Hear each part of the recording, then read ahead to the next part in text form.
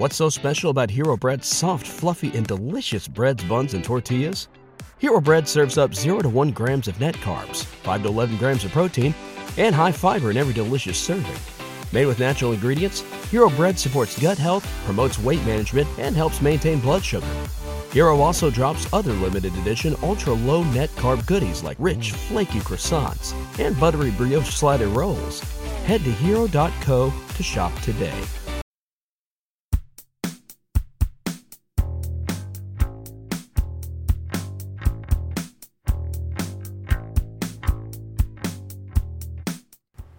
Hello, everybody, and welcome to another episode of Critically Acclaimed, the podcast where we sometimes explode. Good mixing there. Thank you. And we're doing another remote episode, if you can tell. Yeah, I don't know if you can. Sometimes you can, sometimes you can't. I can always hear the difference. Sometimes people tell me you can. But real fast, my name is William Bibiani. I'm a critic for The Wrap. Everybody calls me Bibbs. My name is Wendy Seibold. I write for Slash Film. I'm a critic. And it's good to be here. Yes, and we are recording remotely because, as some may have already heard, we've got a bit of a COVID scare. We found out on my end that my family was definitely exposed to someone who got COVID, and so in an effort to not inconvenience Whitney and his family, or worse, jeopardize their health, we're recording remotely just to be on the safe side. Yeah.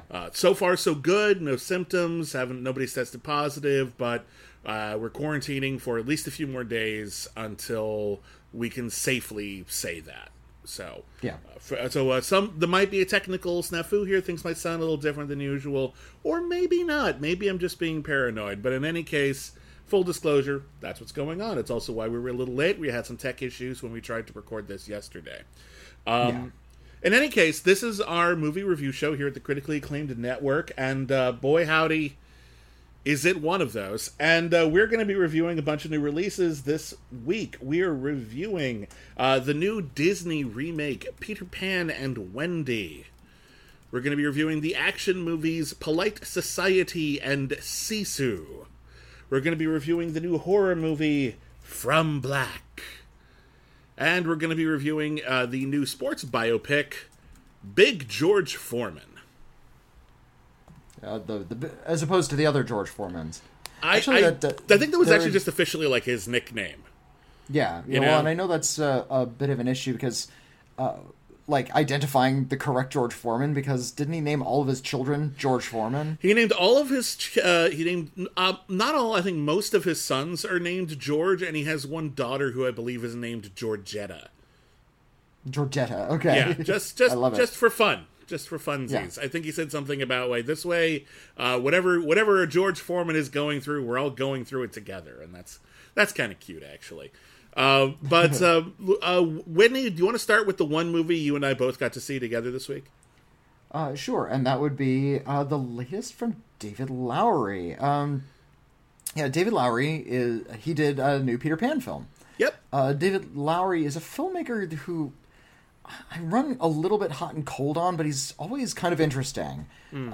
He did a movie in 2013 called Ain't Them Bodies Saints, which I didn't see. I missed that one too.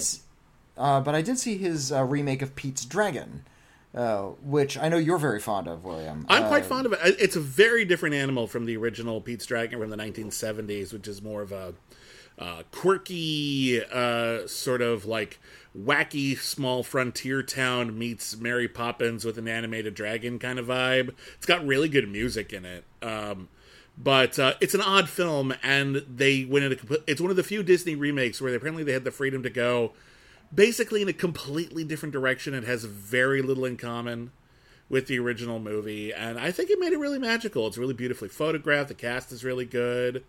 I think it works really, really solid.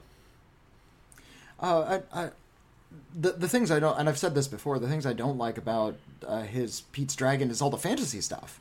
I think he is really good at creating a certain kind of like lush exterior. He likes to work in a certain kind of visual sort of palette. And when we see the wild child just sort of out in the caves, it's actually very, very comforting. And then they throw in a dragon, and it's like, we didn't need the dragon. He was actually doing well enough without it. And it's implied for a little bit that the dragon might be fantastical, and that would have been cool, but then they literally like make it a real dragon. And the movie climaxes with like, they're going to get the dragon on the truck, and bad guys want it, and that stuff's not so interesting. I think the very ending of Pete's Dragon, I think it works better as a movie when the dragon may or may not be real. And when he decides that the dragon is real, I still think it comes together pretty nice, but it comes together in a much more familiar, cliched Disney sort of way than I think the rest of the film. And I think it's going to come in play when we talk about Wendy and Peter Pan, or Peter Pan and Wendy. But he also had a couple of other like indie films. He did a movie called A Ghost Story, which really... I was really very fond of A Ghost Story. Really destroyed me the first time I saw it. The second time, I didn't really watch it all again, but like the more I thought about it, the more...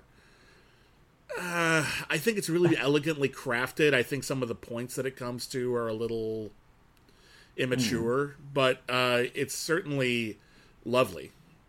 Yeah, I was very fond of A Ghost Story. I liked the sort of the way it played with time. The idea that this ghost like ceases to experience time in the way human beings do because it's a ghost. Why would it? So I appreciated all of that stuff, all the weird chronological stuff. He did a really sweet film called The Old Man and the Gun, which was said at the time to be Robert Redford's final movie, and it's a sweet sort of bank robbers still have fun into their 80s kind of a movie. And then a couple years later, and his most recent film before this was called The Green Knight, which was an adaptation of Sir Gawain and the Green Knight, the medieval poem. I read Sir Gawain and the Green Knight because Tolkien famously did a translation of it because it was in Old English. And really didn't like that one. I admire so much of the look of that movie. There's really so gorgeously photographed. Interesting visual stuff going on in The Green Knight. Yeah. And I feel like the ideas that he's contending with are... It was the same issue you had with A Ghost Story. I thought it was just really kind of adolescent, that the ideas were incredibly basic, and all of the artistry wasn't impressive enough to buoy the fact that he wasn't playing with good, interesting ideas. Yeah, I'm with you. So David Lowery is a filmmaker who is really interested in visuals, and I think he might be one of those filmmakers whose films are going to be better the better screenplay you hand him. Yeah. But he's not going to be able to sort of tell the difference between a great screenplay or a bad one, which is ironic because he writes all his own movies. And he wrote this one. He wrote a version of Peter Pan, which is not just an adaptation of the J.M. Barrie film. This is one of the Disney remakes. So it actually takes a lot of its visual cues and story beats from the 1953 animated film of Peter Pan. It takes some of them, and then it starts going off in its own direction, which I can appreciate in a vacuum. The Peter Pan is interesting remake for Disney because they have lost Peter Pan. Peter Pan has gone into the public domain, as I understand it, or is just about to. Yeah, in fact, the maker of Winnie the Pooh, Blood and Honey is going to do a horror version of Peter Pan pretty soon. That actually makes sense in that case. Like, it's going to be called it's going to be called like Peter Pan Nightmare in Neverland or something like that. Well, he's also going to do a Bambi, because Bambi's lapsed into the public domain as well. Right, thanks. But Peter Pan, classic, the Disney version of Peter Pan might not be the best version of Peter Pan in film, but it is one of the most iconic.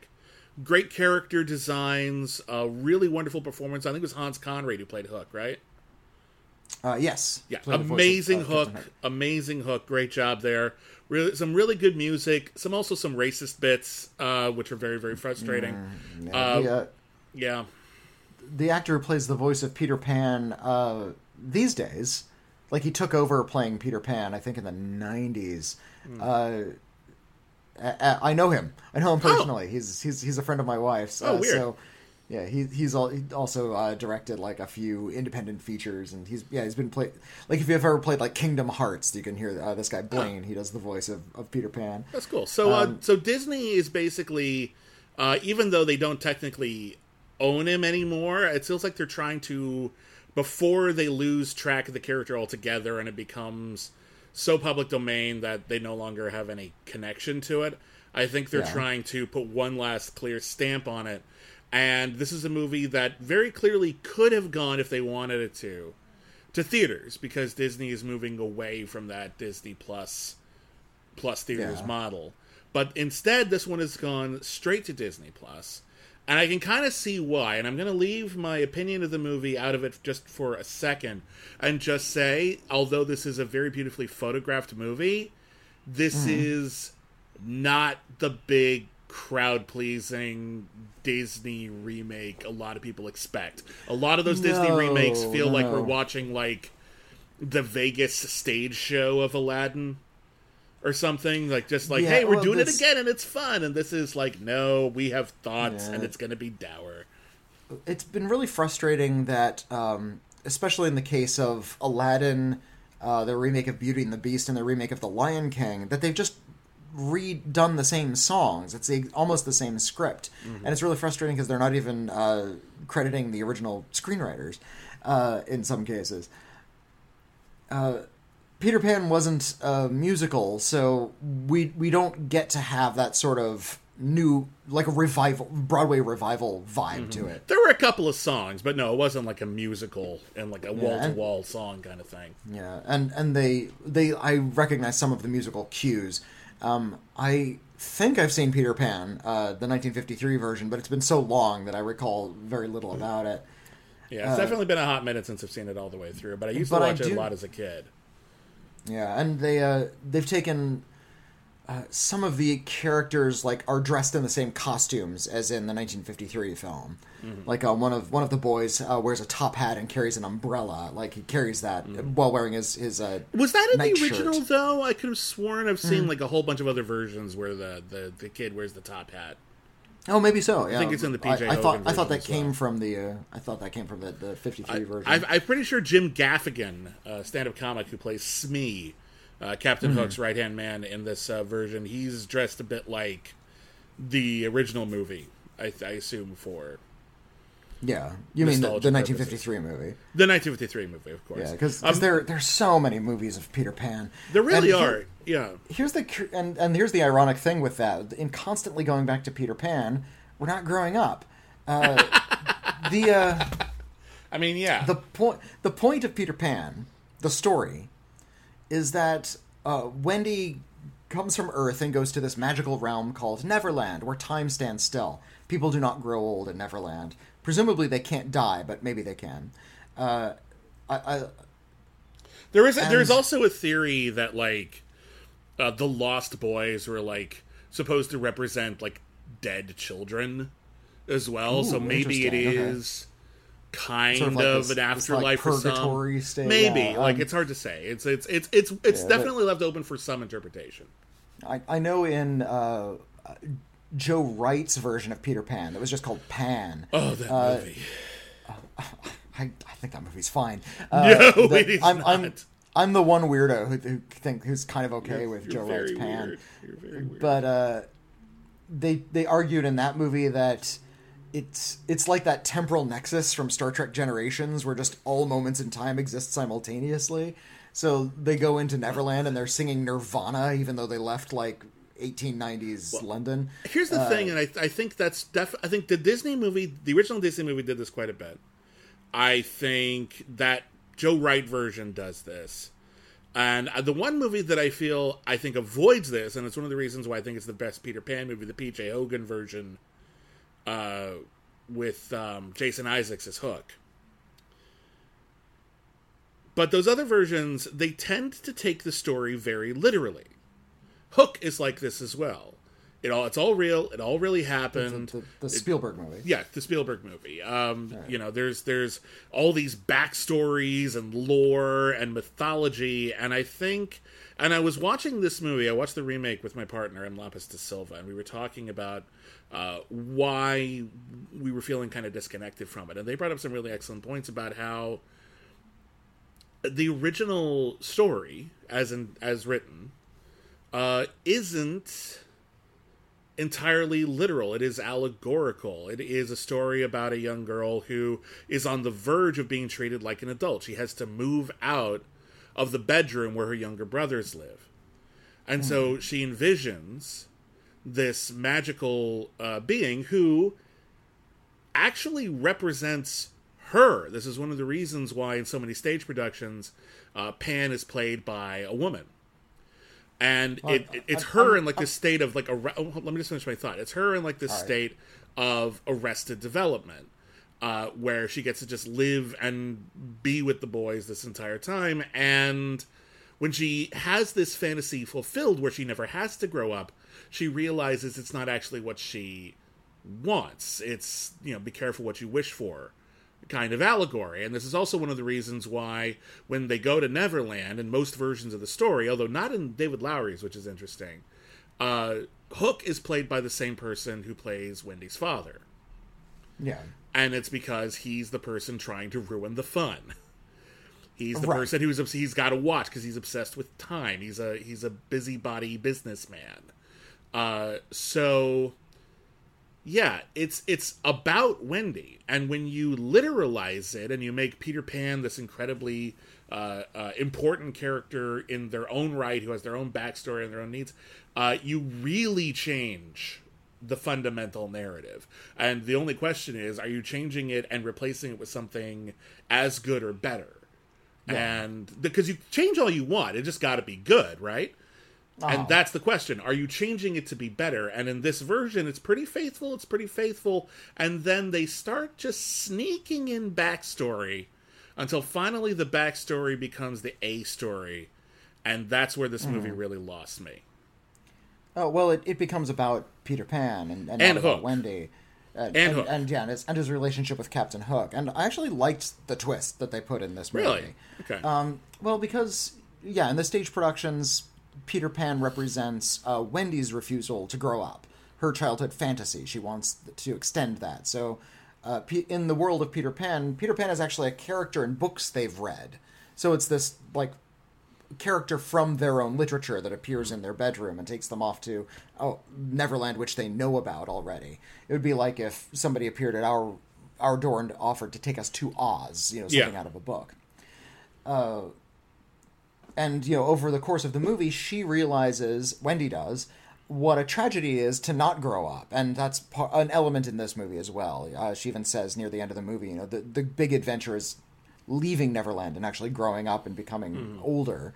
And Peter Pan... That's just what adults want you to think.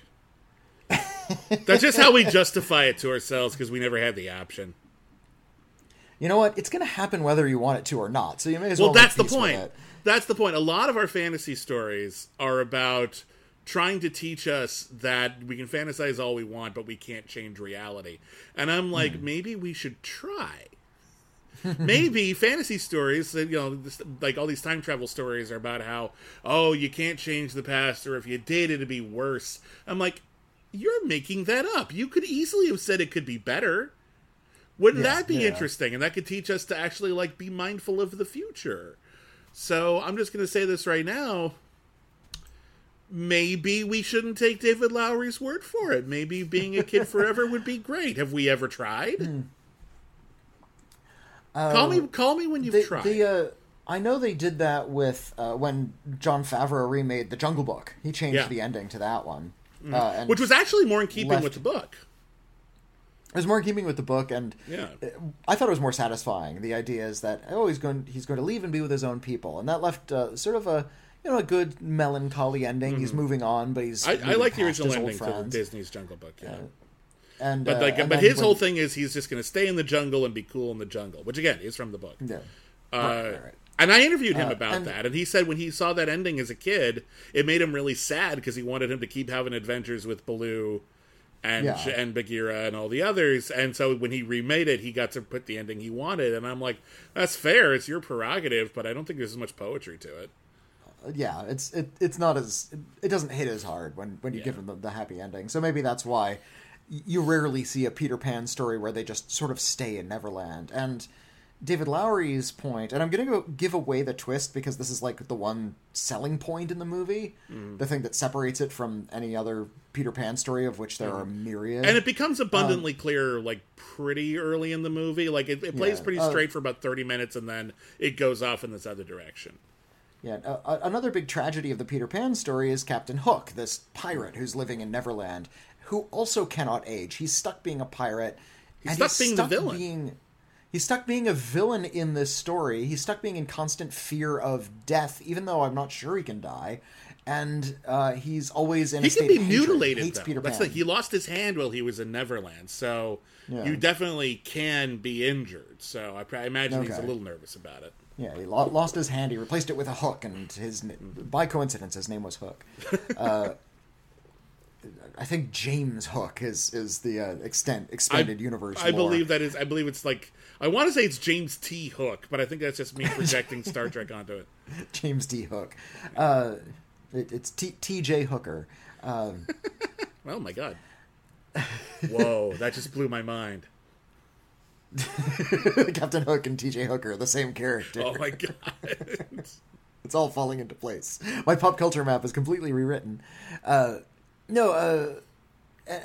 you look at Captain Hook and you just sort of see how sad he is. Now he's a mean pirate who wants to kill children, right. So you don't have a lot of sympathy for him in a lot of productions.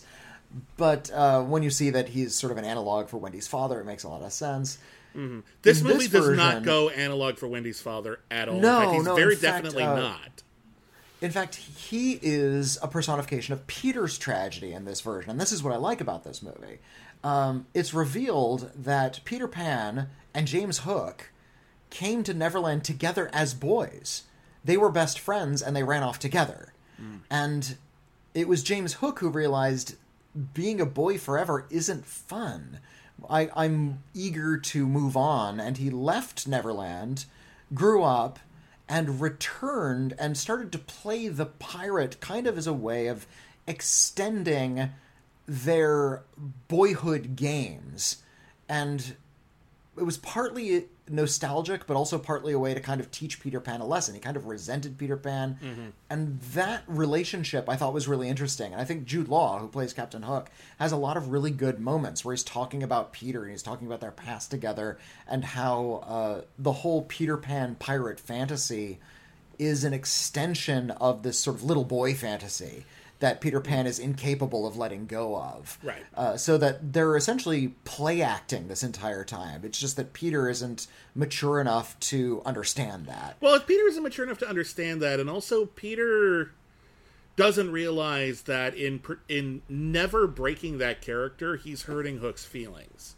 And he's alienating them from the friends they ever could have been. I have two issues with this. And the one I already discussed is that... again, if you remove the allegory that Hook is Wendy's father, I want you to replace it with something equally potent. And this doesn't really feel that potent to me. I feel like it's pretty much implied, if not that he's like a lost boy who lost his way, then at the very least that Hook is trapped there as an extension of Peter's own story and that he is representative. I feel like that's already in there. So I don't feel like it adds much. I think it's just taking something away. But the real reason that it didn't really work for me at all, because I could be like, okay, you had your take. I'm not a huge fan, but Jude Law is good, whatever. The problem is Hook is now too sympathetic. And there's like a scene towards the end. There's a scene towards the end where, he's got some kids kidnapped. He's Hook. He's going to do that a few times. And when he sort of unloads his baggage, you realize that, like, oh, you know who I don't like at all anymore? Peter Pan. At all. Yeah. But I don't... But I think that's the start of something great. I actually don't think they go very far with it. I think it's too easy from that point on. I don't think it actually engages with the whole, like, can of worms that opens. I think that once we get to the end, and there's like a couple more little reveals very much at the end, it ultimately feels like we had like a neat idea in almost like a fan fiction kind of way, or like we're writing Picard season 3 and we're trying to incorporate all the stuff we knew before, but like surprise you because now this is like actually from this character instead of that character, and it all feels very, what can we do with Peter Pan that hasn't been done before? And I just don't think they come to a particularly interesting conclusion about that, other than makes you think, doesn't it, folks? So I wasn't particularly wowed by it. It sounds like it's doing the David Lowery thing, where he has like a germ of idea, but he's not following through. I think he's so busy. It's like, okay, well, what if we take Peter Pan literally, not a metaphor, not an allegory, an actual place, and then we extrapolate what all of these characters would be if they didn't have a vague allegorical childhood story background, but actually were real people. And that's exactly what something like Pan did, except Pan came up with this weirdly elaborate thing that was just, it's just pure nonsense after about 20 minutes. Here, I can wrap my head around it, and I can appreciate that. But I think he had the idea to literalize it, but then after you've literalized it, now what is it about? And what it is about is what it was always about, but now it has fewer layers. And I just don't think that's as interesting, even though there are things I like about it. It's very pretty to look at. It's a nicely shot motion picture. I'll give it that. Well, I agree that it doesn't go quite as far as it could have. Also, and this really galls me. This whole none of the remakes of the Disney films have been better than the originals. For the most part, they've all been just retreads or like nostalgia pieces. Some of them really suck. The one I might go that far as to say, and we've talked about this a lot, is the live action Cinderella, which it isn't the landmark in animation that the original was, because it can't be. But I actually think it tells that story better. So in some regards, I would say that one is better than the original, but only in some regards. That's fair. And yeah, we talked a lot about sort of some of them are all right. I like Tim Burton's Dumbo, for instance, because he added this very virulently anti-Disney message into this Disney film. It's very unusual. I'll even go to bat for it's early and people don't usually think of it as part of the wave. But the live-action 101 Dalmatians is a very fun family film, and Glenn Close is amazing in it. I remember when people were gunning for Glenn Close to get an Academy Award nomination. She should have. For playing Cruella de Vil in She's 101 amazing. Dalmatians. She is to that movie what Frank Gorshin was to the live-action Batman series. She is just absolutely killing it in every frame. That is high praise. It is. I'm not saying it lightly. But what you see in a lot of these movies, a lot of these remakes, is for whatever reason, Disney has really wanted to make sure that the villains are really human. They're trying to make them as sympathetic as possible. Even the most wicked ones are given some sort of backstory. Sometimes it works, like in Cinderella, when Cate Blanchett played the wicked stepmother. Yeah. I liked her backstory, and it was very understandable and actually made the story more interesting when we got to know her a little bit better. But it didn't forgive her, and I think that's the thing. Yeah. Like, it made what she did understandable, but it was always villainous. Yeah. But then there's entire movies that are trying to give a lot of character and texture to an otherwise villainous character like Cruella. Speaking of 101 Dalmatians. Or Maleficent is another example, yeah. Yeah, or even Beauty and the Beast. Let's look at Gaston and actually give him some backstory so we understand why he is the way he is.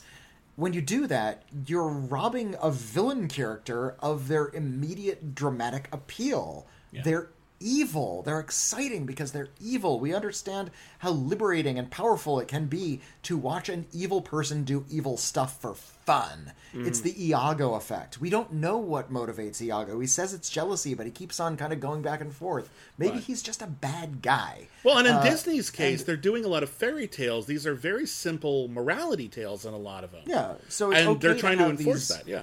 Have these wicked characters just be wicked. And in a lot of cases, in giving these villainous characters a really sympathetic backstory, you're kind of robbing the story of its power. There's not a bad guy to root against if you really feel for the bad guy.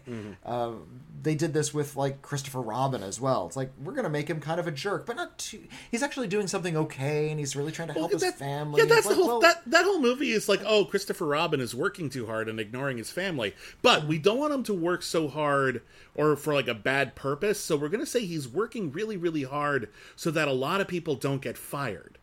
But the problem is, now we're on his side for working too hard, and now we're mad at the family for giving him hell for working over a weekend and not spending time with them. No, he needs to work this weekend. That's actually really important. So you overshot it, like, a lot. Yeah, and so unfortunately I feel like this fold, even though it's the most interesting thing about the movie, this folding Captain Hook's backstory into Peter Pan's story is also just another way to make Captain Hook a less interesting villain. I wonder if they think that if they're more sympathetic, they're more. I wonder if they think if they're more sympathetic, if they're more marketable. Like we can sell more toys or plushies of them if they're more cuddly. No, the thing that makes them so interesting is because they're like pointy and angular and mean and bad. I'm not saying it's good logic. I'm just wondering if this is the logic they're using. I don't know. Maybe so. I know that, and I call this like Darth Vader syndrome. Darth Vader commits genocide, and yet he's sort of a favorite. People like the character because he's so powerful and scary. And over the years, all of these like Star Wars prequels and all these other Star Wars movies have tried to give a lot of character and motivation and backstory to a character like Darth Vader so we can get to know him better. No, he blew up a planet. No matter what you do, I'm not going to be on his side. He killed billions of people to prove a point. Like, he's truly this evil dude. Stop trying to tell me how he became an evil dude. It's more exciting just having him be evil. I think one of the problems with that is that at the end of Return of the Jedi, he saves Luke's life. And Luke says, "Oh, I knew there was some good in you." And I think some people interpret that to mean like, Vader has redeemed himself. And I think, no, I think he has proven to his son that he wasn't all bad.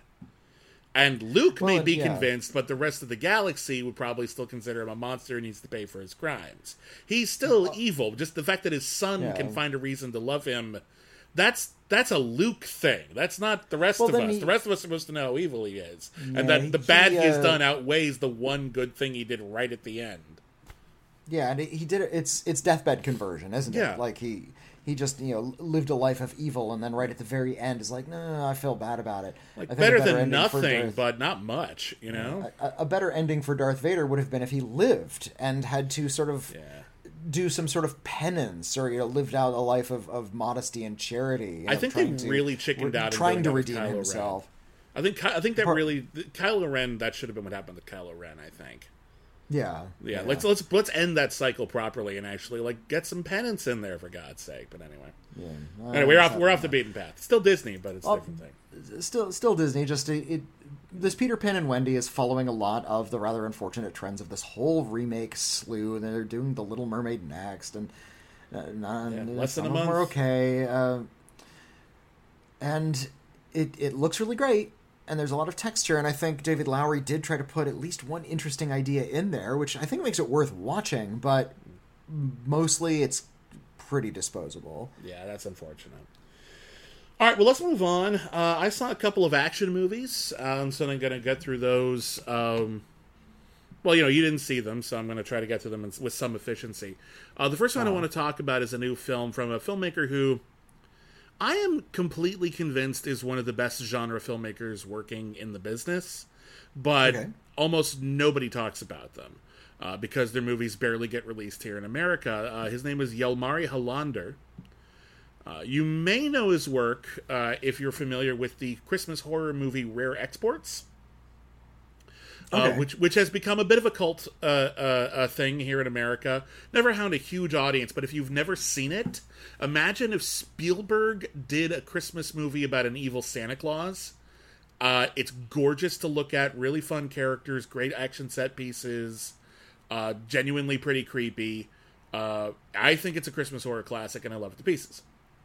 A few years later, he did a movie which I'm actually surprised didn't make a larger splash, called Big Game. Big Game stars Samuel L. Jackson as the President of the United States. Air Force One crashes into, I think, the Finnish wilderness, where a young boy was on a hunting trip to sort of prove he can be a man. Go out there and hunt the biggest game you can find and bring it back. And when you bring back the biggest game, you are a man, my son. But Air Force One crashes right in front of him, and now he's responsible for protecting the president from assassins. And it's great. Fun. It's really, really fun. If you've never seen it, it's every bit as entertaining as it sounds from that premise. Please see that movie. It went sorely underseen. And now he's back with a really cool action movie called Sisu. Sisu. According to the movie, I'm going to take the movie's word for it.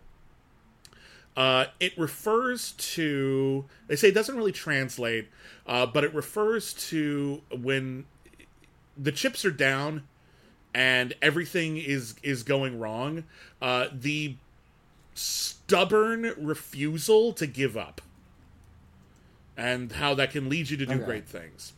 In what language is that? I think in the movie it's Finnish. I could be wrong. Okay, but I believe it's Finnish.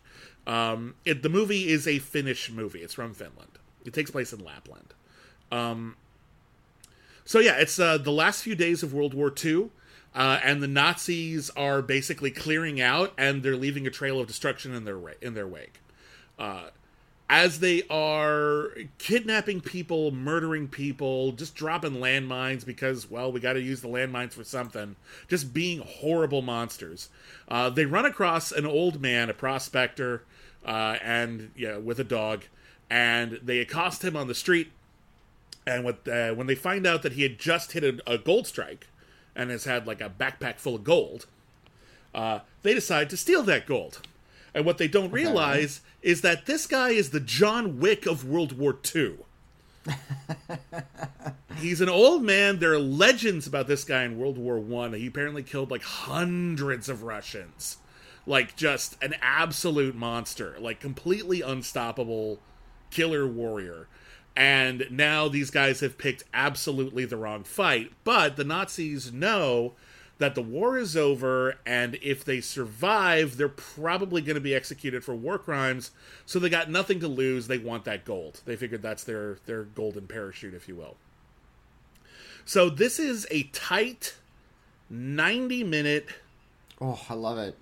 Yeah, we're getting stylish back murder spree. Yeah, it's we're stylish. Getting back to shorter movies. I like that. I like it. Movies are short I like again. it too. And this is a movie you get everything you want in a movie out of these 90 minutes. All right, I didn't see John Wick Chapter 4 yet, but I've seen the other John Wick movies. That kind of thrill you get from it. It's a different kind of action. It's not so much shootout based. There's a lot of pickaxe deaths. There's this one really amazing sequence where. Like, they sick the dogs on him, and in order to get the dogs off his scent, he lights himself on fire. It's just so completely over the top and amazing. You just gotta stand up and cheer.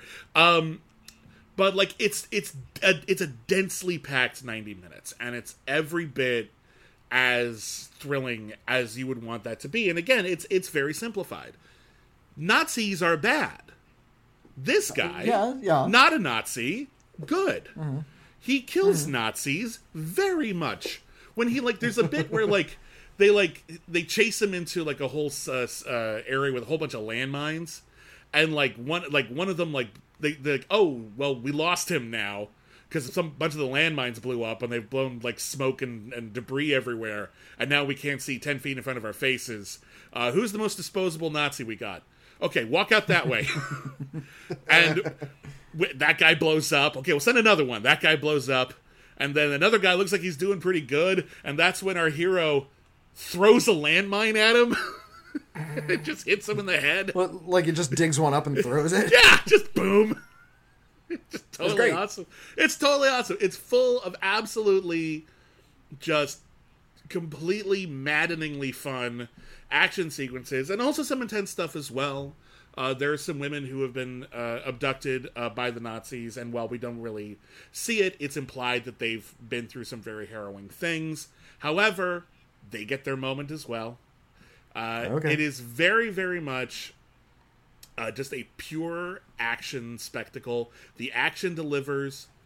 The characters are, like, the Nazis are just characterized enough that you can tell a few of them apart, so that when they each get their comeuppance, it stands out that this guy died this way and this guy died this way. And our main hero is just this really old, unkillable guy who I just love to pieces. And I seriously, if you like extremely violent action movies. This is a very violent action movie. This is the movie to see. The one other thing I will note is, as I mentioned before, our protagonist has a dog. Now, a lot of people, if you're familiar with John Wick, you know that sometimes in these movies, the dog doesn't turn out very good. And I will give them credit for knowing their audience, because the commercials that have been airing for Sisu, like online, I don't know if you've seen them, show a lot of pictures of our hero with the dog, and promises the audience nothing happens to the dog. Like it actually says in the preview. It actually says in the preview, don't worry. The dog lives. The dog is fine. The dog will not. Nothing terrible happens to the dog.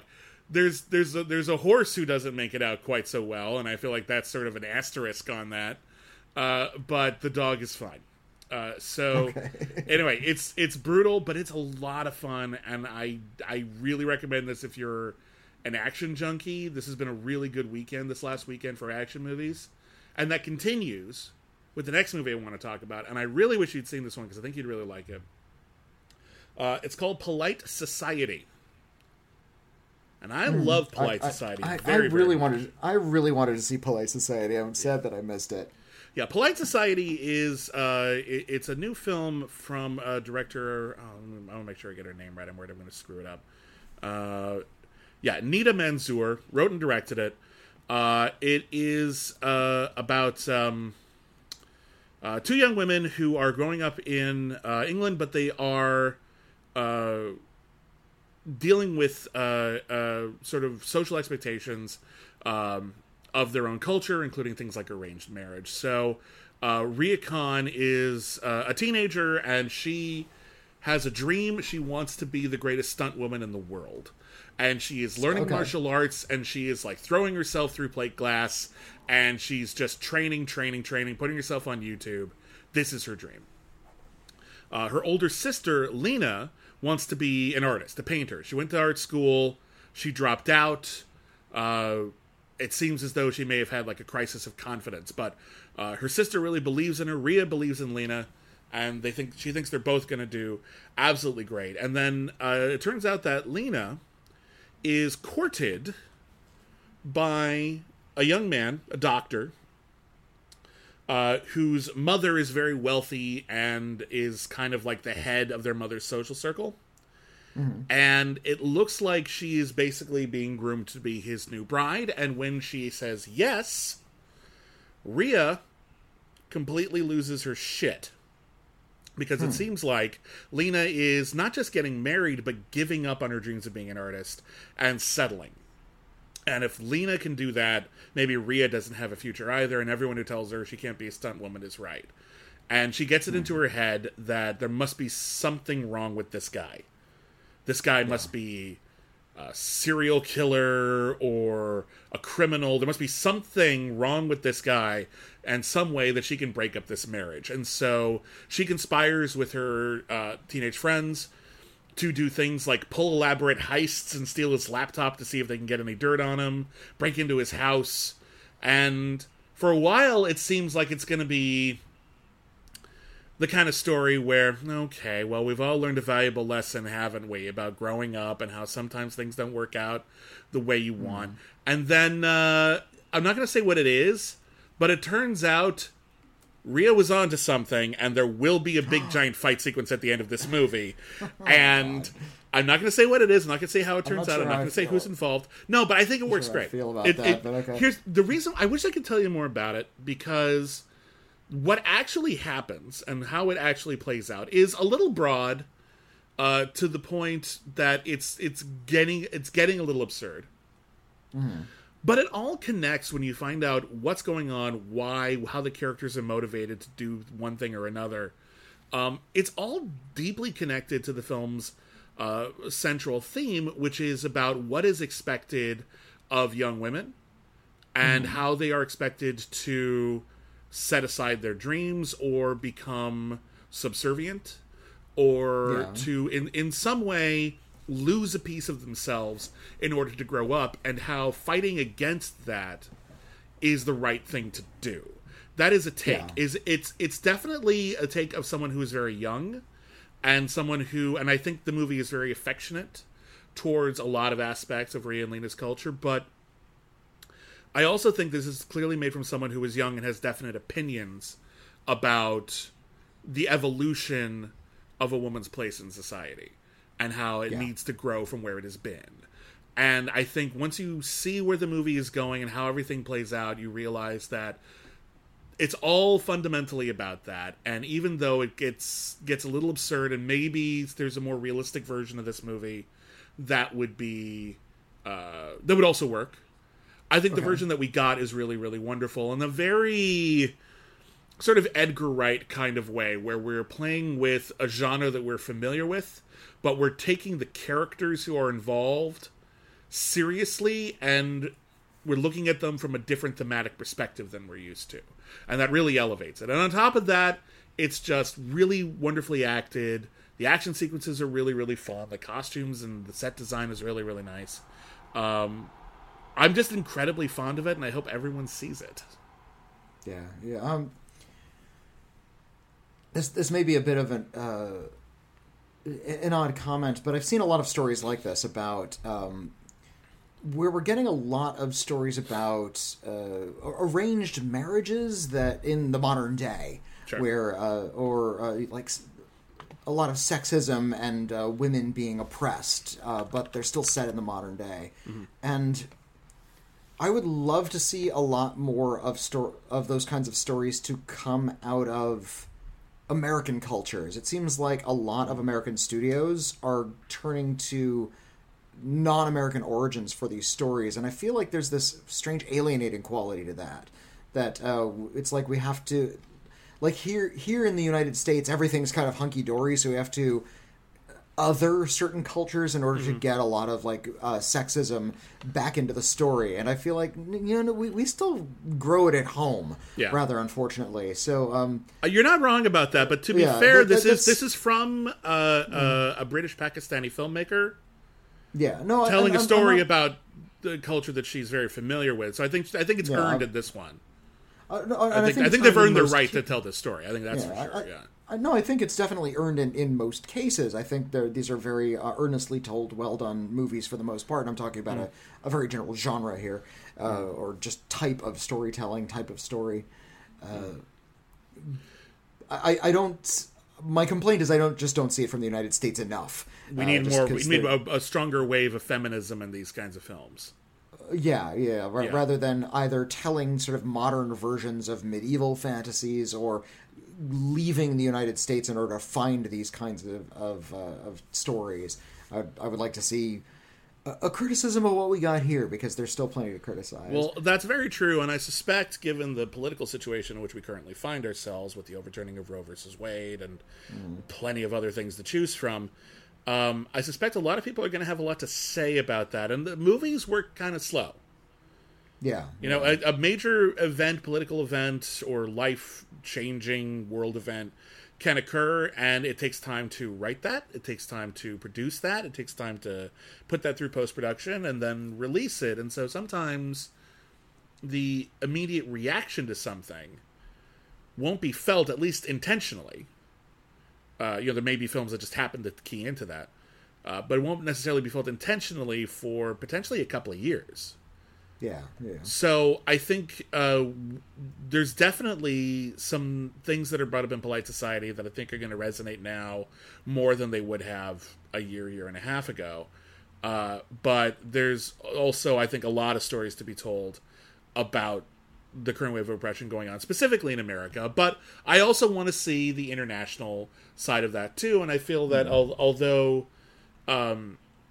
it's not unheard of to take that tack, I also feel like we still, unfortunately, in the Hollywood entertainment industry, although some strides are attempting to be made, there's still too much of a monoculture, and I want more films like Polite Society. I definitely want more films like Polite Society. So that's totally fair, and I don't want to sound like I'm poo-pooing the fact that something like Polite Society is made. I'm happy it got made. I haven't seen it. I can't speak to whether or not I liked it or disliked it, but I'm happy it exists, and I really want to see it, and it looks great.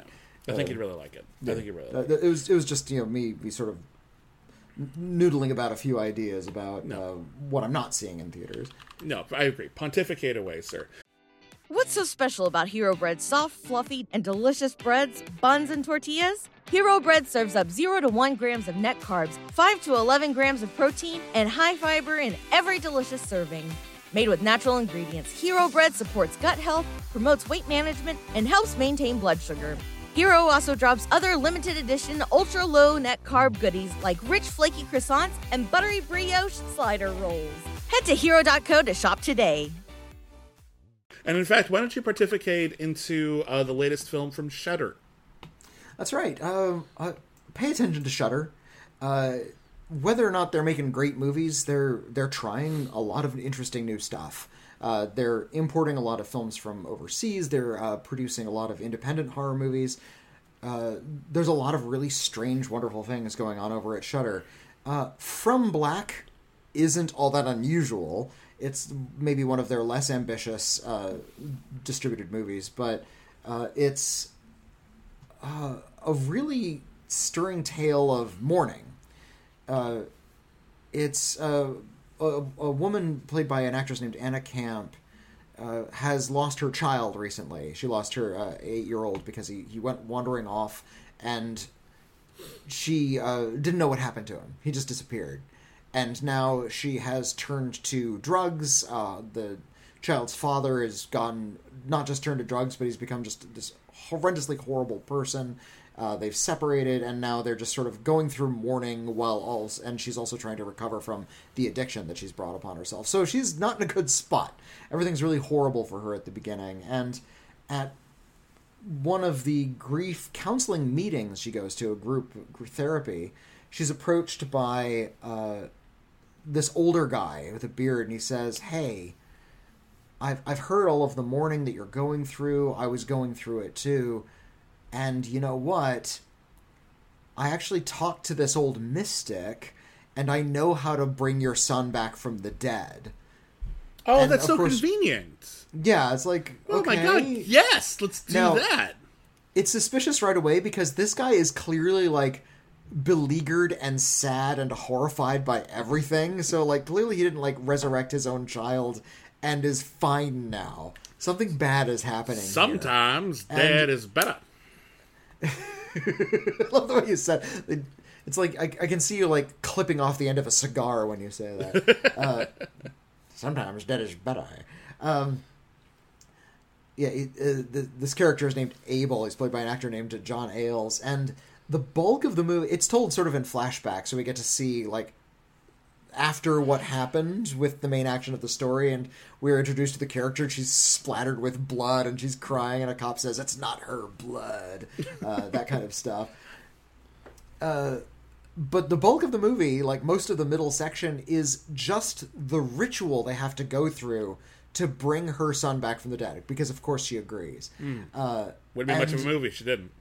And it's a days-long process, and she has to go through all these weird trials. She has to like sit in like a circle of salt while this guy reads not just a few passages, but an entire book to her. And you know, when she's done, she realizes that she's levitating and doesn't know how. Then she has to start again the next day. One of the trials, and this is pretty horrible, is she has to watch her, like, she goes into this like mystical headspace, and she has to watch her son die. Like she finds out what happened to him, but she has to like watch him suffer and like all of it. And it turns out he was abducted by a killer, and so it's all really harrowing to view. And over the course of this ritual, we realize that this guy Abel is actually communing with a demon, and this demon can bring the child back. Well, also, the demon needs like it's sort of implied that the demon needs a host, so that this guy is not just trying to bring the son back, but also pass the demon onto her, and that it follows kind of away. Okay. He's trying to get rid of the evil magic. The demon itself, they're really they're trying to go for like a Hellraiser vibe, or like Hellraiser by way of Guillermo del Toro. Like it's this weird looking thing with spikes and you can't see its eyes. Does it look cool? Is it like really good makeup? The makeup is fine. I wish they were more creative with the design. A lot of this kind of thing is going to live and die by the creature. And I feel like they kind of drop the ball a little bit on the creature. It's like, oh, that looks like it looks like a movie demon, right? Which, if it looks like a movie like you look at the Cenobites from Hellraiser, those are striking monsters. There aren't other monsters that look like that. I think a lot of filmmakers haven't even tried to recreate the Cenobites. It's like, it'll be too obvious that we're just ripping off the Cenobite. And whenever you do it, it's very, very clear. Like, there's a couple of, like, monsters in Cabin in the Woods who are very clearly their version of the Cenobites. And it's like, we know. Those were clearly modeled on the Cenobites. That's my point. It's like, if as soon as you get a bunch of characters wearing, like, bondage leather, and they're very pale, and they're, like, kind of, like, artfully mutilated and have, like, cool, like, like the filleting instruments are still in their body. Mm-hmm. Those are Cenobites. It was so distinct from the beginning that you could never rip it off, basically. Yeah. And I wish more horror movies tried to do that more deliberately. They really tried to make monsters that will stand out, rather than just make monsters that are merely scary. It's hard to do, to be fair. How many monsters have been created for movies that feel genuinely nowadays we might be used to them, but when the monster was created, it felt genuinely out there, like the Blob, or Alien. Classic example right there. There was nothing like Alien before Alien, and then we see an alien and we're like, oh my god, that's in my nightmares forever now. That's a very distinct creature. But then there's a lot of other movies, or like Belial, I think, from Basket Case is another one of those. But then there's a lot of creatures who are like, that's a perfectly creepy creature, but what else you got? Yeah. There's a fun passage in From Black where they're talking about the movie Finding Nemo. Okay. And the Abel character posits that the movie is a fantasy from the father's perspective, and that because Nemo means no one in Latin, he's not looking for anyone. He lost his son, and now he's like put a goal on himself to try to find this thing that doesn't exist. That's a fun sort of sure, almost Tarantino-ish analysis. That's a very Tarantino-ish analysis, yeah. And you know that there would be some people are going to watch this movie and that's going to be their take now. I'm like, no, that's what Nemo was really about. Like, no, that's a projection of the narrative and the characters within it. I don't think that's actually what it's about. But anyway, it's not. It's a fun interpretation. It's like at the end of Kill Bill when Bill says Superman was never really Clark Kent. No, that's just what Bill believes. That's actually not a very good reading of Superman as a comic. It's a read, and I think it's fine to have that back in the conversation. Agreed. I'm just saying I've heard people spit that out at me, like that exact same speech, as if that this is the only true reading of Superman. This is just, I heard that once and it made sense in the narrative and I just buy it now. And I'm like, no, it's art. There are so many subjective readings, and that's just the one you heard in this movie because it reflected how that character sees things, and now we understand how they project themselves onto art, and we've learned a lot about that character from that, which is great. It just always bothers me when it becomes the thing we believe, because I saw that when I was 15 and still getting my ideas together, and I've done that too. Well, I'm throwing myself under a bus here. I did silly stuff like that too. Oh, absolutely. I think we all do that as young people, teenagers, even in our 20s. And in fact, to go back to Peter Pan, that's a lot of what the Disney remakes are doing. A lot of online pundits sort of find a very basic read about a Disney animated film, and that becomes sort of the dominant take about it. Yeah. And I feel like a lot of the remakes are not addressing something that's wrong with the story in any kind of way. They're addressing Reddit posts and these sort of ubiquitous takes on certain aspects of Disney films and trying to undo them and take the curse off of them, when really it's not a problem. I think a few of them have dealt with actual problems. Like, for example, films like Aladdin or The Lion King have been able to replace like weirdly diversified predominantly. cast. That's really really nice, yeah. that demanded a diversified cast in the first place. It never should have been a non-diversified cast. So that is addressing an actual problem. But a lot of like the basic general like reinterpretations of the story feel a little arbitrary. I'll grant you that. Yeah. But anyway, so I got you off track from the movie. Yeah. But you were talking about the monster. No, the monster's fine. The thing After all that, monster's fine. Okay, great. Yeah. But what I appreciate about From Black, and the reason why I kind of like it, it's not a great movie, but I kind of like it, is that it's because it keeps on flashing forward to the present after everything has kind of gone pear-shaped.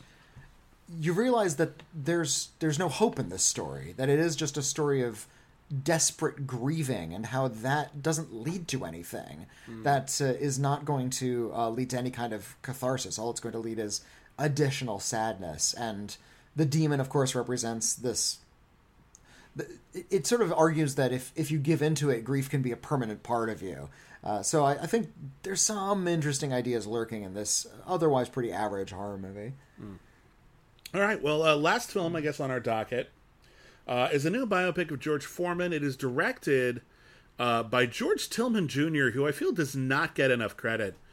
He's been responsible for some very big movies in the last 20 years or so. He directed Soul Food, which is, I think, a bit of a classic. He produced the Barbershop movies. Most recently, before this, he directed a very excellent adaptation of the novel The Hate You Give. Oh, that was a pretty good movie. Yeah, and in the middle, he made some. Like, he did a biopic of the Notorious B.I.G. He did an action movie with Dwayne Johnson called Faster, which is pretty fun. He did. Faster. I saw the Biggie movie though. Yeah, he did a really melodramatic Nicholas Sparks movie called The Longest Ride. So he's a very malleable filmmaker. I think he's one of those guys who seems to be able to tackle anything. And his latest is another biopic. It is the biopic of George Foreman.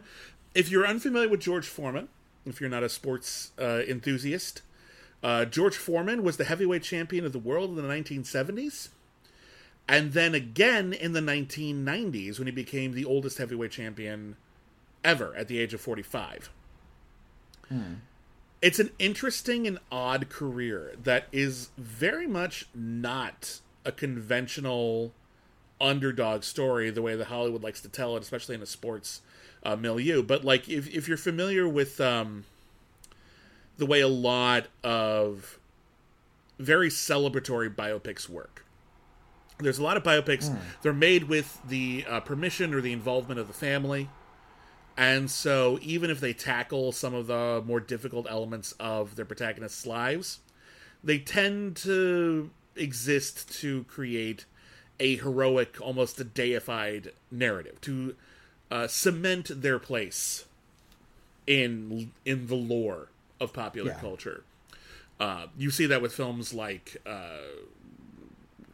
Bohemian Rhapsody is a great example of that. You see that in films like Walk the Line or Elvis. And if you've ever seen the movie Walk Hard, the Dewey Cox Story, you can't really watch one of these films, even the good ones, the same way again, because you realize just how easy it is for Hollywood to reduce an entire life to a very, very simple formula. And one of the things I like about Big George Foreman as a movie is that for the first half of the movie, it's hidden all those beats super hard. It is aggressively familiar in every aspect of its production in terms of like how it introduces the characters and the relationship, Foreman's relationship with his mother. George Foreman is played for most of the movie by an actor named Chris Davis. I think he does a very good job. George Foreman transformed not just as a person but also physically a lot throughout his life, and I think Chris Davis does an excellent job of capturing that. Sonia Sohn from The Wire and also Step Up to the Streets plays his mother. Okay. Forrest Whitaker plays his coach.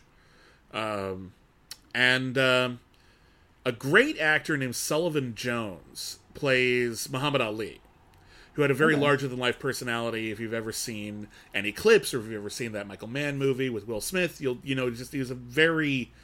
The dude just belonged in front of a camera. He was Muhammad Ali. He was so eloquent. He was so funny. He was really just charismatic. And that's absolutely not what George Foreman was. George Foreman was not that guy. George Foreman was not, an eloquent, funny, superstar. He was a very serious, committed guy who could punch like nobody's business. And he found an outlet for that after having some making difficult decisions in his youth, ends up in some criminal enterprises, tries to make something of himself, can't quite deal with his anger, and then finally he meets Forrest Whitaker's character, and he helps him channel his anger into boxing. Sure enough, he becomes a gold medalist in boxing, and then he starts a heavyweight championship career, and he becomes a heavyweight champion of the world, and then most movies would find a way to end with the biggest match of the person's career, right? Or at least like at least someone that's like notably significant, right? There is perhaps no more significant match in George Foreman's career than the Rumble in the Jungle.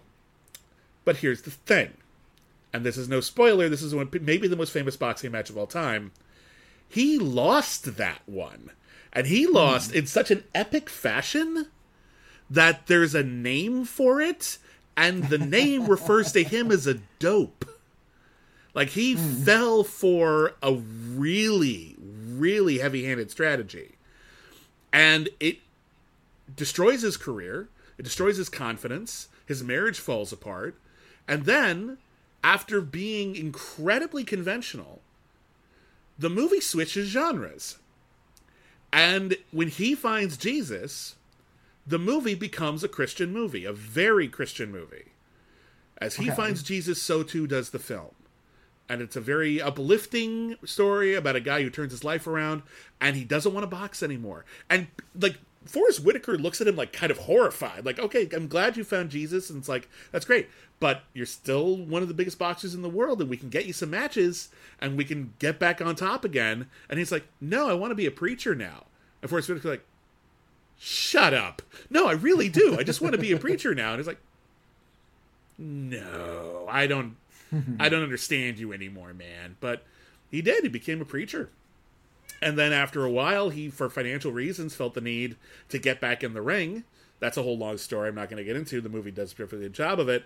And he became, in his mid-40s, a serious boxing contender again. And even though, like, he worked out and he was still in great shape, now he was a large, old, bald man. And I love this one moment after, like, his first match in the ring, after he gets all of his, gets back on top, in a training sequence that turns the movie into a broad comedy for a little while. When he wins his first match, there's a guy in the audience who's like, give it up for old, bald, fat guys. And I'm watching this, and I'm in my 40s, right? And I'm watching this, and I've got a pretty big bald spot, and I'm not thin, nor have I ever really been. And I'm thinking to myself, yeah, that's fucking awesome, actually. Good for you, man. And that's the cool thing about this movie, is that I think this movie understands that George Foreman's career was not typical, and it had weird twists and turns, and rather than go overboard trying to, like, force George Foreman's life into a very tidy structure, they just kind of have to run with it. And so when his life changes its structure entirely, so does the movie. I wish it was more... I wish it had that overwhelming emotional kick a lot of the better sports movies do, especially sports biopics. It doesn't really ever feel truly transcendent, but and again, if you're willing to accept, because George Foreman, to the best of my knowledge, doesn't have like a lot of huge scandals over him or anything. Like, I don't know too many people who think he's like a jerk. So I'm not super upset at this movie for treating him real nice. They do a lot of things. They like condense his first like 3 or 4 marriages into just one marriage, which is, and I even think they like gave her like a name none of his wives had, which is a weird choice. But that's part of that's just we're condensing it for a movie. but also really makes him look like he was more successful in marriage than he actually was. So there's that. But I gotta say, like, if you just like George Foreman, if you appreciate what he did in his career, I think you'll like this movie fine. I don't think it's a particularly great movie, but I think it's nicely acted, and it doesn't play out exactly the way you expect it to from the first half. I respect that. It's pretty good. It's not great, but it's pretty good. You said it turns into a Christian movie. Yeah. There's many, many ways to do that wrong, as we've seen. Oh, yeah. Movies that steer away from filmmaking and go just full bore into kind of evangelical proselytizing. How does it handle that? Is it like frank about a guy's faith, or is it trying to convert people? It's not trying to convert people, and I think that's a really, really good, because there's no one like against him for it. A lot of people don't get it, because like, I don't see why you have to throw away your boxing career for this, but okay, like, good for you, I guess. But there's no one saying like, yeah, you shouldn't be a Christian, George, or that's bad, you're bad. It's bad. Like, you know, there's no martyr syndrome over it. It's kind of haphazardly set up earlier on. There's a couple of bits where they're eating at the dinner table, and they have a very meager dinner. They're like all sharing like one hamburger. And his mom insists that they say grace, and George is kind of rolling his eyes at that because he doesn't feel particularly thankful for how little they have. And then later on in the movie, when he's rich and he's able to like afford a bounty for his extended family, and they have a very large dinner together, Mom insists on saying grace, and they start saying grace, and it's like, yeah, God didn't pay for this food, I did, Mom. So when he finds Jesus, that's basically him just getting over his aversion to Christianity. But it's not really heavy-handed about it. It's not about converting a lot of people about it. It's basically, he found this thing, it really meant a lot to him, and we can't make a movie about this guy without dealing with the fact that his conversion to Christianity wasn't just, now I believe in God and I go to church every Sunday. I quit a heavyweight boxing career in which I was the champion of the world to become a preacher and to like really do the work, like preached on like street corners and stuff, and like opened up like youth shelters and things. Like he put in the work for it. And I think the movie is relatively matter-of-fact about that, but it can't be matter-of-fact about his life without acknowledging how much Christianity meant to him. So I felt, even as someone who, again, I'm an atheist, even as someone watching the movie who does not subscribe to what George Foreman subscribes to, I never felt condescended to. I never felt like anything was being shoved down my throat. I never felt like the movie was being used to convert anybody. It's just, and now this is a story about someone whose Christianity, whose faith means a lot to him, and we're going to embrace that because he did. And I think it handles it pretty good. I actually really do. I think even if you're not of that faith, I think he was technically a Baptist. Even if you're not of that faith, I think it's still. We actually just talked about this in an episode of We've Got Mail, when Christian movies, when movies can be less overtly Christian while still having Christian themes. And I think this is actually a pretty good example of that, where if you're not interested in that aspect of it, then you can just view it as an element of this biopic. But if you are Christian and that's an important part of George Foreman's story to you, I think you'll find that it's handled rather well. And it is not shied away from. They're not pretending that that's not an important part of his career. It takes up a huge part of the film. All right. So yeah, I think they find a good balance. Yeah, I know there's ways to do it where it's just not tasteful, I guess. Yeah, sure. Yeah. No, there's definitely ways to do it where you just get really heavy-handed. Yeah, I'm more interested in movies that talk about faith in sort of a more practical way or in a philosophical way. Ones that present Christianity as like a solution are not appealing to me. Yeah, and this is not like a solution. There is definitely some stuff towards the end where, like, maybe George Foreman's, I think it was his the last woman he married. I don't know. I don't have his biography memorized. But she's married to him while he's a preacher and when he goes back into boxing, where she actually has like a vision of him being a heavyweight champion. And like, they don't overplay that. That might just be, her having a dream in the middle of the night and they take it too seriously. But so that's a little arch. That suggests that maybe it was meant to be. But somehow they managed not to overplay that either. I think they do a decent job of it. Okay. Yeah. Sounds good. All right, anyway, let's do a review roundup. This is where we look back over the films that we reviewed this week and review them on a scale of C- to C+. The best a movie can be is a C+. That is above average. Those are movies we genuinely recommend or think are amazing. C is an average motion picture. Some good, some bad, just kind of okay across the board. More for one audience than another. A C. And a C- is below average. Those are movies we don't recommend or think are just absolutely terrible. On that note, Big George Foreman, I'm going to give it a very high C. Okay. I don't think it ever really becomes emotionally resonant enough to emerge out of a C, but I think that it is competent across the board, a few highlights, and definitely not bad. Let's see, what do we got? From Black. From Black, I'm going to give a C. I wish the scares were a little bit deeper. I wish the monster were a little bit cooler. But I appreciate that it stays on this note of like sort of inescapable grief. It's a very sad movie, and I really admire that. All right, Polite Society, I'm giving a big C+. Wonderful personality, great new cast, a fantastic blend of action, comedy, cultural commentary. It feels like it came from someone who had something they wanted to say in a very entertaining way to say it. So yeah, I highly recommend it. I hope everyone checks it out. I really want to see that one. I'll if I get around to it, I'll mention it. Please do. Next up, Sisu from director Yelmari Hollander, also a C+. A bit more straightforward, I think, than Polite Society, which has like a lot of subtext and things. Sisu is basically Nazis are bad, and this guy kills a lot of them because they fucked with him, and they shouldn't have done that. And they get what's coming to them in a very violent, over-the-top way. The action kicks ass.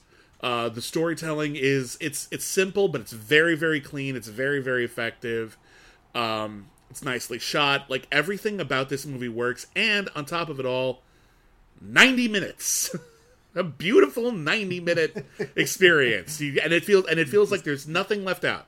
You get everything you want from the movie in 90 minutes. It's great. Love it. All right, and then lastly, Peter Pan and Wendy. Whitney. I'm going to give it a C. I think there are definitely things worth seeing in it. And mainly for those ideas I was talking about the relationship between Peter Pan and Captain Hook. It looks good in... This is maybe a strange comment. It looks good in a predictable kind of a way. It's predictably good looking. It looks like a David Lowery film. Yeah. It looks like it's very green. There. It is very green. That is clearly David Lowery's favorite color. I'm just saying. Like, if you've seen his movies, you know he loves green. I think the green is fine. He made a movie with green in the title, for goodness sake. It's mostly kind of predictable, not hugely unexpected, but just unexpected enough for me to find something I could get my fingernails into. Yeah, I wish I liked it that much. I think there's definitely... It's not a wash. Again, I think it's really nicely photographed. I think some of the cast does a good job. But ultimately, I just feel like this isn't a very interesting take on Peter Pan. I don't think it's particularly thrilling as a fantasy story. I don't think it's particularly meaningful. In fact, I think by making the changes they made, they've had a lot of the meaning sucked out of the movie. And as a result, it feels weirdly and frustratingly disposable to me. So I'm going to give it a very high C-. That's fair. I see your point, but yeah. No, I'm cool that you like. A lot of people like this movie a lot more than I did. That's totally fine. For me, it's a very high C-. It's made with craft. I just don't think it amounts to very much. And ultimately, I don't think it's really quite broadly entertaining enough to justify that it doesn't amount to very much. It's clearly trying to be about something very potent, but I think the overall approach they took to the material just isn't. Yeah. Yeah. Anyway, that's it for Critically Acclaimed this week. We'll be back next week with the review of Guardians of the Galaxy Volume 3, which ironically is the fourth one, because I think the Christmas special counts. Also that the characters showed up in other movies, so their story has been told through over the course of a lot of different films. But this is the one that they're calling Volume 3. Yeah, and other things as well. We'll see if I get COVID. And if I don't, I can go out and see some more movies. Otherwise, I'll see what's on streaming and do the best I can. But anyway, thank you everybody for listening. Thank you for joining us. Thank you to all of our patrons, without whom we couldn't do this. If you want to sign up and become a patron, if you have the means, we'd love to have you. You get a lot of bonus shows about everything from every movie ever nominated for Best Picture, every movie ever nominated for Best International Feature, every episode of Star Trek ever. And if you sign up at that tier, there's like 200 episodes already there for you, just instantly, like instant value. Enjoy that. We've got commentary tracks. We just did one for the original animated Lion King. We've got Discord hangouts, a whole lot of stuff over there. And of course, you can listen to all of our regular release shows without ad interruptions. So I think that's good. You should do that. Please do. But again, if you can afford to, we'd love to have you. And if not, thank you anyway. Please subscribe if you haven't already. Means a lot to us. Leave us a review if you haven't already. That really helps the show. And of course, if you want to talk about anything we discussed in this episode, or just anything in general, you can always email us. Our email address is letters@criticallyacclaimed.net. We might read your email in an upcoming episode of We've Got Mail. Whitney, what is our P.O. Box? Yeah, you can send us a physical letter to the Critically Acclaimed Network, P.O. Box 641565, Los Angeles, California, 90064. And, of course, we're on Twitter @CriticAcclaim. I am @William Bibiani. I'm @Whitney Seibold. And never forget, everyone's a critic. I want to go to the midnight show. I'm sorry, what? What's so special about Hero Bread's soft, fluffy, and delicious breads, buns, and tortillas? These ultra-low net-carb baked goods contain zero sugar, fewer calories, and more protein than the leading brands, and are high in fiber to support gut health. Shop now at hero.co.